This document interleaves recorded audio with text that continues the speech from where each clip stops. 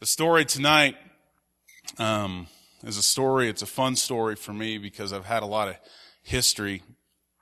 As Paul said last week, these are my boys. I love these guys, Jonathan and David.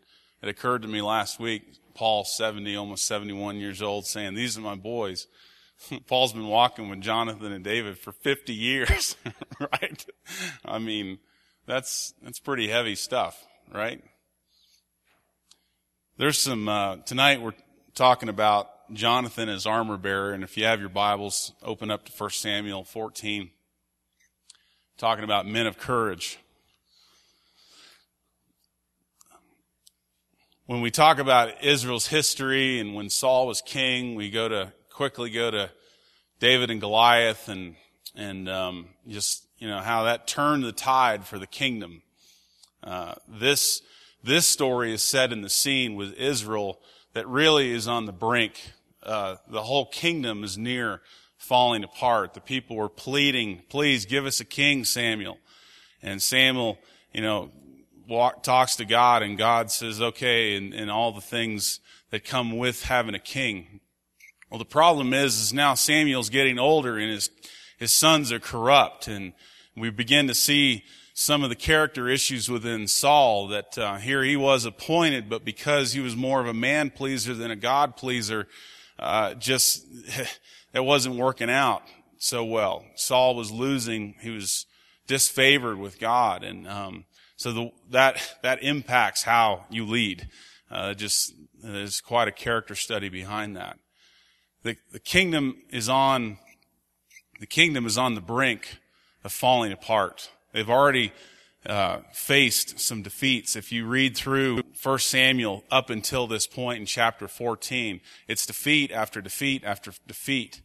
And what we find here is Jonathan and his armor bearer that are just ready to take the hill, and we'll look at the text in a second. But where are all the other guys? Where are all the other Israelites in this moment in time? Tell me, guys, where are the guys at? Where are his countrymen? They're scared. They're hiding in caves because they're fearing for their lives. Can take the metaphor, symbolism that wherever you'd like, but it's a pretty hopeless situation, and something musters in these guys that would spur some courage on. Let's pick it up in chapter 14. Now the detachment of Philistines had gone out to the pass at Michmash, and one day Jonathan the son of Saul said to the man bearing his armor, "Come, let us go over to the Philistine outpost on the other side." But he did not tell his father. He's got father issues. Saul was staying on the outskirts of Geba under the pomegranate tree at Migron. With him were about 600 men. I think they were facing 30,000, something like that. There's some pretty significant challenges with the odds. With Saul, 600 men. Among him will Ahijah, who was wearing the ephod, and the son of Ichabod, brother of Etobah, son of Phaeus, son of Eli, the Lord's priest at Shiloh. No one was aware Jonathan had left.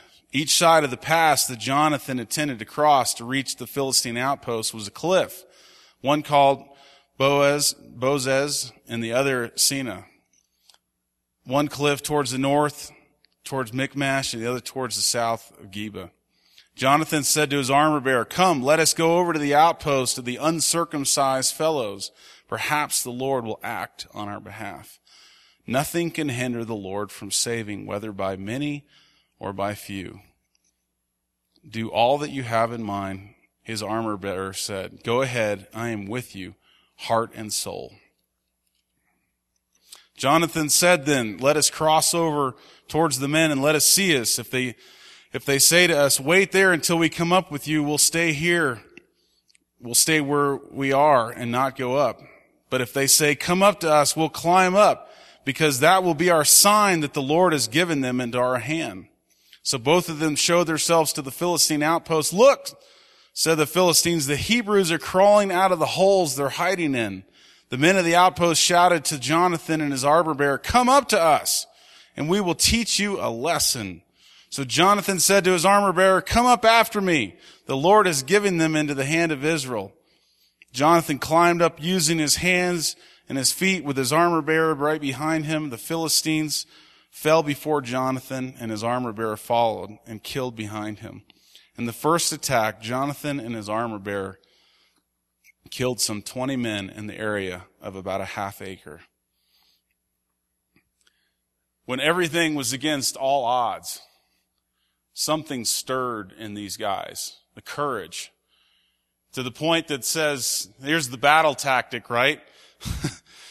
Let's use this as a sign that God's going to just do something here, and we'll see that they're falling over, or they're sick, or they're disorganized, or they're half asleep. No, it's on when the guys are on the offense and ready for them, right? That the courage is stirred, and they have the confidence to still advance even when the guys are ready for them. Where in the world does that kind of courage come from? When everyone around you is discouraged and disheartened. I'd like to suggest a couple of things tonight for you guys to think about relating to maybe some things that you're facing. This is Jonathan's moment that you could literally do a movie about it, probably be R-rated, but this didn't just happen. There was a training that had to take place. If you read in the text, you'll notice that Saul and Jonathan were the only ones with the proper tools. They had mattocks and plowshares and farming tools. His whole countrymen, that's all they had. They were ill-equipped for the battle. So no wonder they were hiding in the caves. They didn't even have the right stuff for battle. Jonathan could have taken the Saul, his dad's sword, but he didn't. He took the one thing that he had been trained with, and he went out with his armor bearer. And guys, let me just encourage you a little bit tonight, and a little bit of what's going on here in the net. There's a training that some of this stuff is a lifetime of preparing for some of the battles we're facing. And the battles are coming at all different levels, relationally, personally, things in our past, things that we're preparing for in the future. Really, guys, what is the training ground that you are preparing for? Because there is a battle. If it's not here already, it's coming. And if anything, let me cast a little vision into what we're preparing for as the net, and I've shared some of that, but what are you preparing for?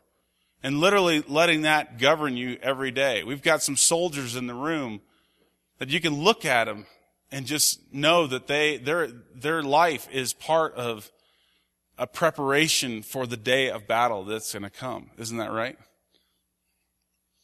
There was a man that walked in my house last weekend. His daughter was there, and we just met them, and daughter was over for a little school project. And this guy, when he came out of the truck, and I'm just like, man, something about you just doesn't look quite right. I mean, the guy, buzz cut and high and tight. And I mean, he was just, I just kept looking at him. He was just like this. And I almost like, there's just something missing about you.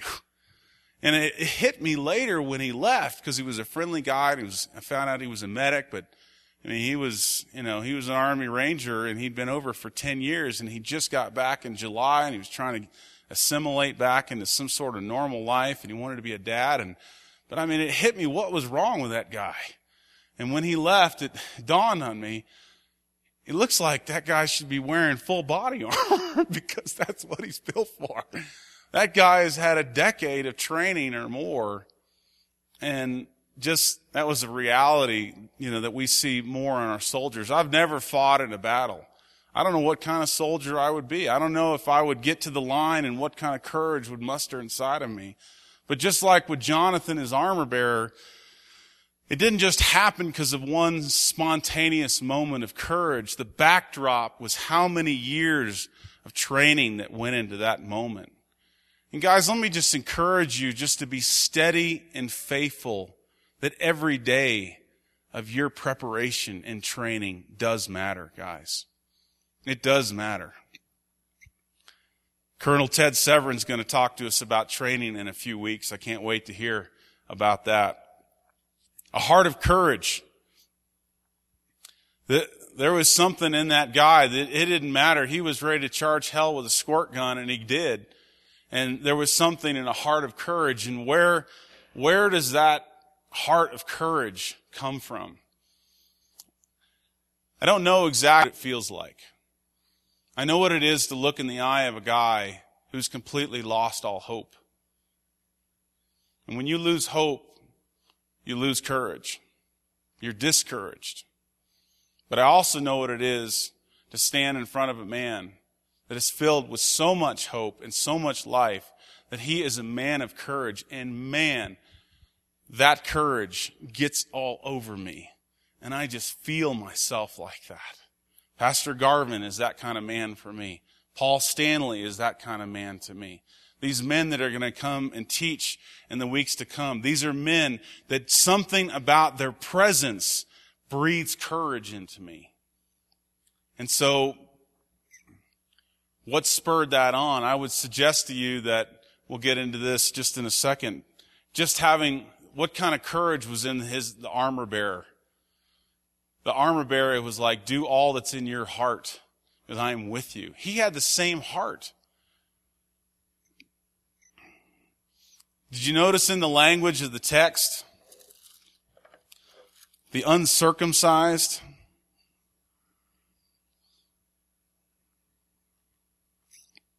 It's the same language that we see almost verbatim from Jonathan. We see that coming out of David later. It is that attitude, that same belief of who God is that would stir the faith inside of this man. And the reason I want to emphasize this issue of faith is because what is keeping his countrymen in the caves? Fear. Guys, I just want to stop right here. I just want to invite you just to take a look and just answer the question.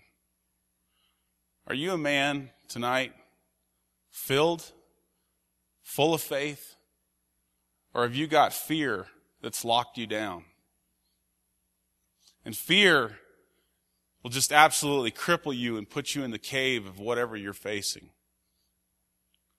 But for you to take that posture, to take that fear and confess that and lay that down, and take up a posture of believing that God is bigger than all this, that the same God that can knock down a 9-foot Goliath, the same God that can create a skirmish and allow these guys to knock out 20 guys in a half-acre field, is the same God that's walking with you in whatever you're facing today.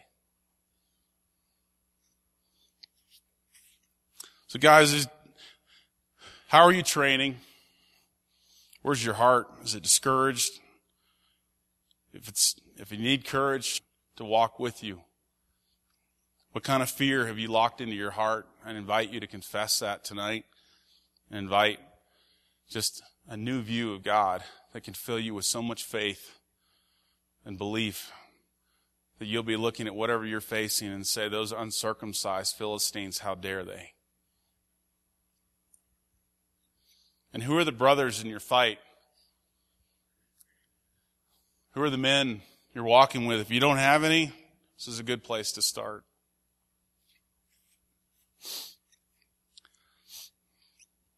Guys, I want to share with you just a little bit of confession. We're going to talk about spiritual warfare as we get into some of the New Testament stuff, but since the net has begun, my awareness of spiritual warfare has just is off the chart, as you guys can imagine. And then Carrie and I talk about this. It's the lie of the week. The lie of the week for me comes in the form of fear. Yesterday's lie that just about had me on all fours was, I'm cursed. I'm cursed. There's enough things, decisions that I've made, failures in my business, or things that I misstep or did wrong. I'm an entrepreneur. So by the nature of that, I take risk. That's what I do. You put yourself out there, you stand up, you put your head up, you're a leader. Let's try the net. Let's do this. Let's engage in a business deal. Sometimes it doesn't always go the way you expect. You try to walk with as much grace and humility and character and integrity and those things, but sometimes it doesn't go the way you expect.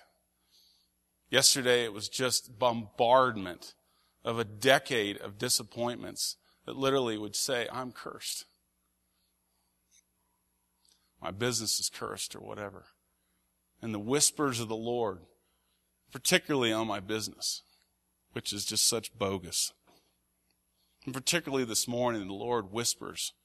And sometimes the whispers of the Lord is just like screaming loud. It breathes courage and life into me.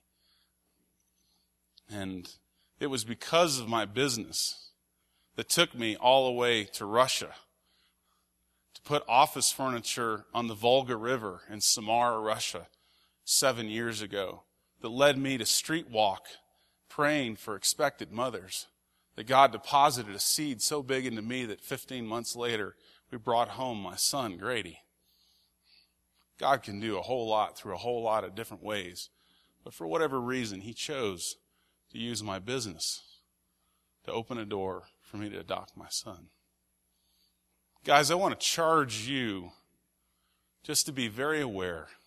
As 1 Peter, it says, cast all your cares on the Lord because what? He cares for you. And what's the very next verse? Be alert, clear-minded, self-controlled. That's the posture that we need to take as men. Because what? The devil prowls around like a roaring lion, seeking to devour. You guys ever connected that?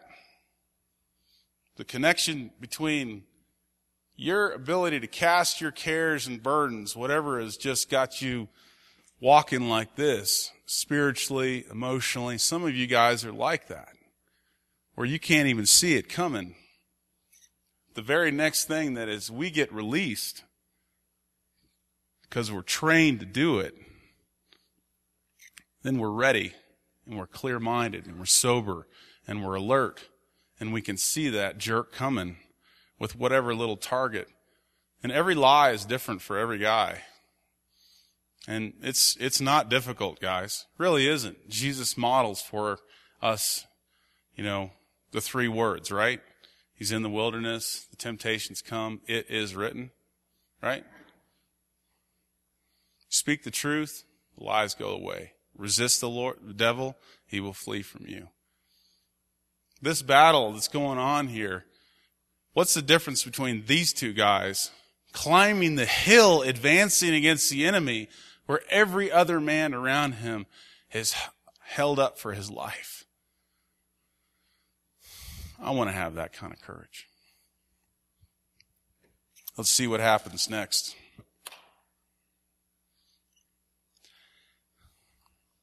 Verse 15, then a panic struck the whole armor in the camp, in the field, and those outposts and raiding armies. The ground shook, and it was a panic sent by God. Guys, that's what I'm praying for with the net. It doesn't matter how many guys come and go from New Life Church. It only takes 2 guys to create a panic.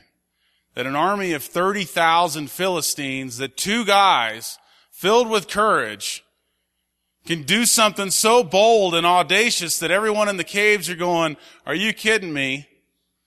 And that guys that take on this kind of posture and strength and training and heart for God, filled with faith and not fear, that 2 guys can muster, that God would be so moved by that a panic would happen. and you would see the whole tide turn. I would suggest to you men that there is the story of Geba, which is Jonathan's first victory. But this is the first advance where the whole tide began changing up until when we see Goliath come in. This changed the entire posture where it pulled guys out of their caves, and they didn't care what they had, pitchforks or, farming tools or what, they didn't care. They went with what they had because of the courage of two guys. And you know what? That's what's so liberating about this story. Because that's really what we want, isn't it? We're looking and praying and believing for a move of God. That's revival, right? That's what we're asking for. That's what we're looking for. But notice when the revival came. God, we're in the cave and we're praying. Come on, God. Yeah, maybe some of those guys were praying for Jonathan, his armor bearer. They were the leaders. And there needs to be those guys. We need men that are filled with faith and courage. And guys that are faithful. I don't know when our day of battle is coming. But the day of training is here. That's what I'm praying for, guys. And God could do it. And you know what? Without a whole lot of hype and a whole lot of getting everybody pumped up in some way, we've just seen it in that man right there. Do you have any idea the legacy? Maddie, his wife, his children, generations impacted because of this decision. That's what we're talking about, guys. It's not about how many guys come in the net or how many hundreds or whatever. It's the one guy who is a husband and a father and a business guy. One decision, one changed heart impacts potentially the entire legacy. Who's your one guy?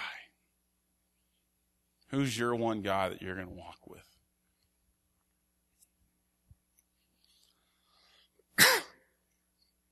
I wrote up an article when I was in school.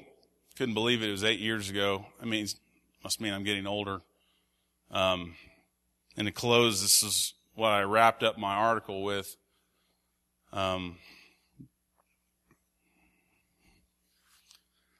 It was an observation of studying Jonathan and David's life and why when we see the first story of these two guys coming together, what in the world would possess a guy, the prince, the guy rightfully who's going to inherit the kingdom? What in the world would possess Jonathan at the very first meeting to give away the kingdom, to give away the royalty and make a covenant with a guy like David? What in the world would possess that?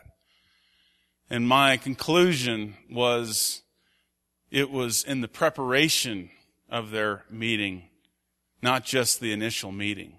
That God had been preparing for years the heart of David, taking care of sheep and bears and stirring up the very things that we were just talking about in both Jonathan and David, that when they met, there was such a kindred spirit because this is the mighty man of Michmash who literally fought 20 and it caused a panic that changed the entire tide. And he met the man who faced Goliath, that their stories were so parallel that their first meeting, that you see a covenant that was formed in friendship. And this is what I wrote up, guys, and I think it applies here today. When friendship is used by God to build up the fellow man, to serve the needs of the people, to expand the kingdom, we see the power of God unlocked to create a panic in the enemy's camp. It's the power of friendship, guys. It's not just to go have tea and cookies and say we're friends, right? That's really what we're after here, isn't it? The power of friendship. That literally because of what God may knit together because of decades of preparation to come together in a divine moment, maybe even tonight, that God is going to use that to create a panic in your area of influence. And this is really my prayer. Let me just invite you guys to close your eyes and let me just pray this as we finish. God, I want to be trained for spiritual battle. I want to have a heart after you, God. And I want to have a faith that's ready to act and a sacrificing love for my closest brothers. God, I just pray that you would anoint these men. You would just, as you have so divinely orchestrated these guys' stories, that you would just draw the net closer on brotherhood here within the net.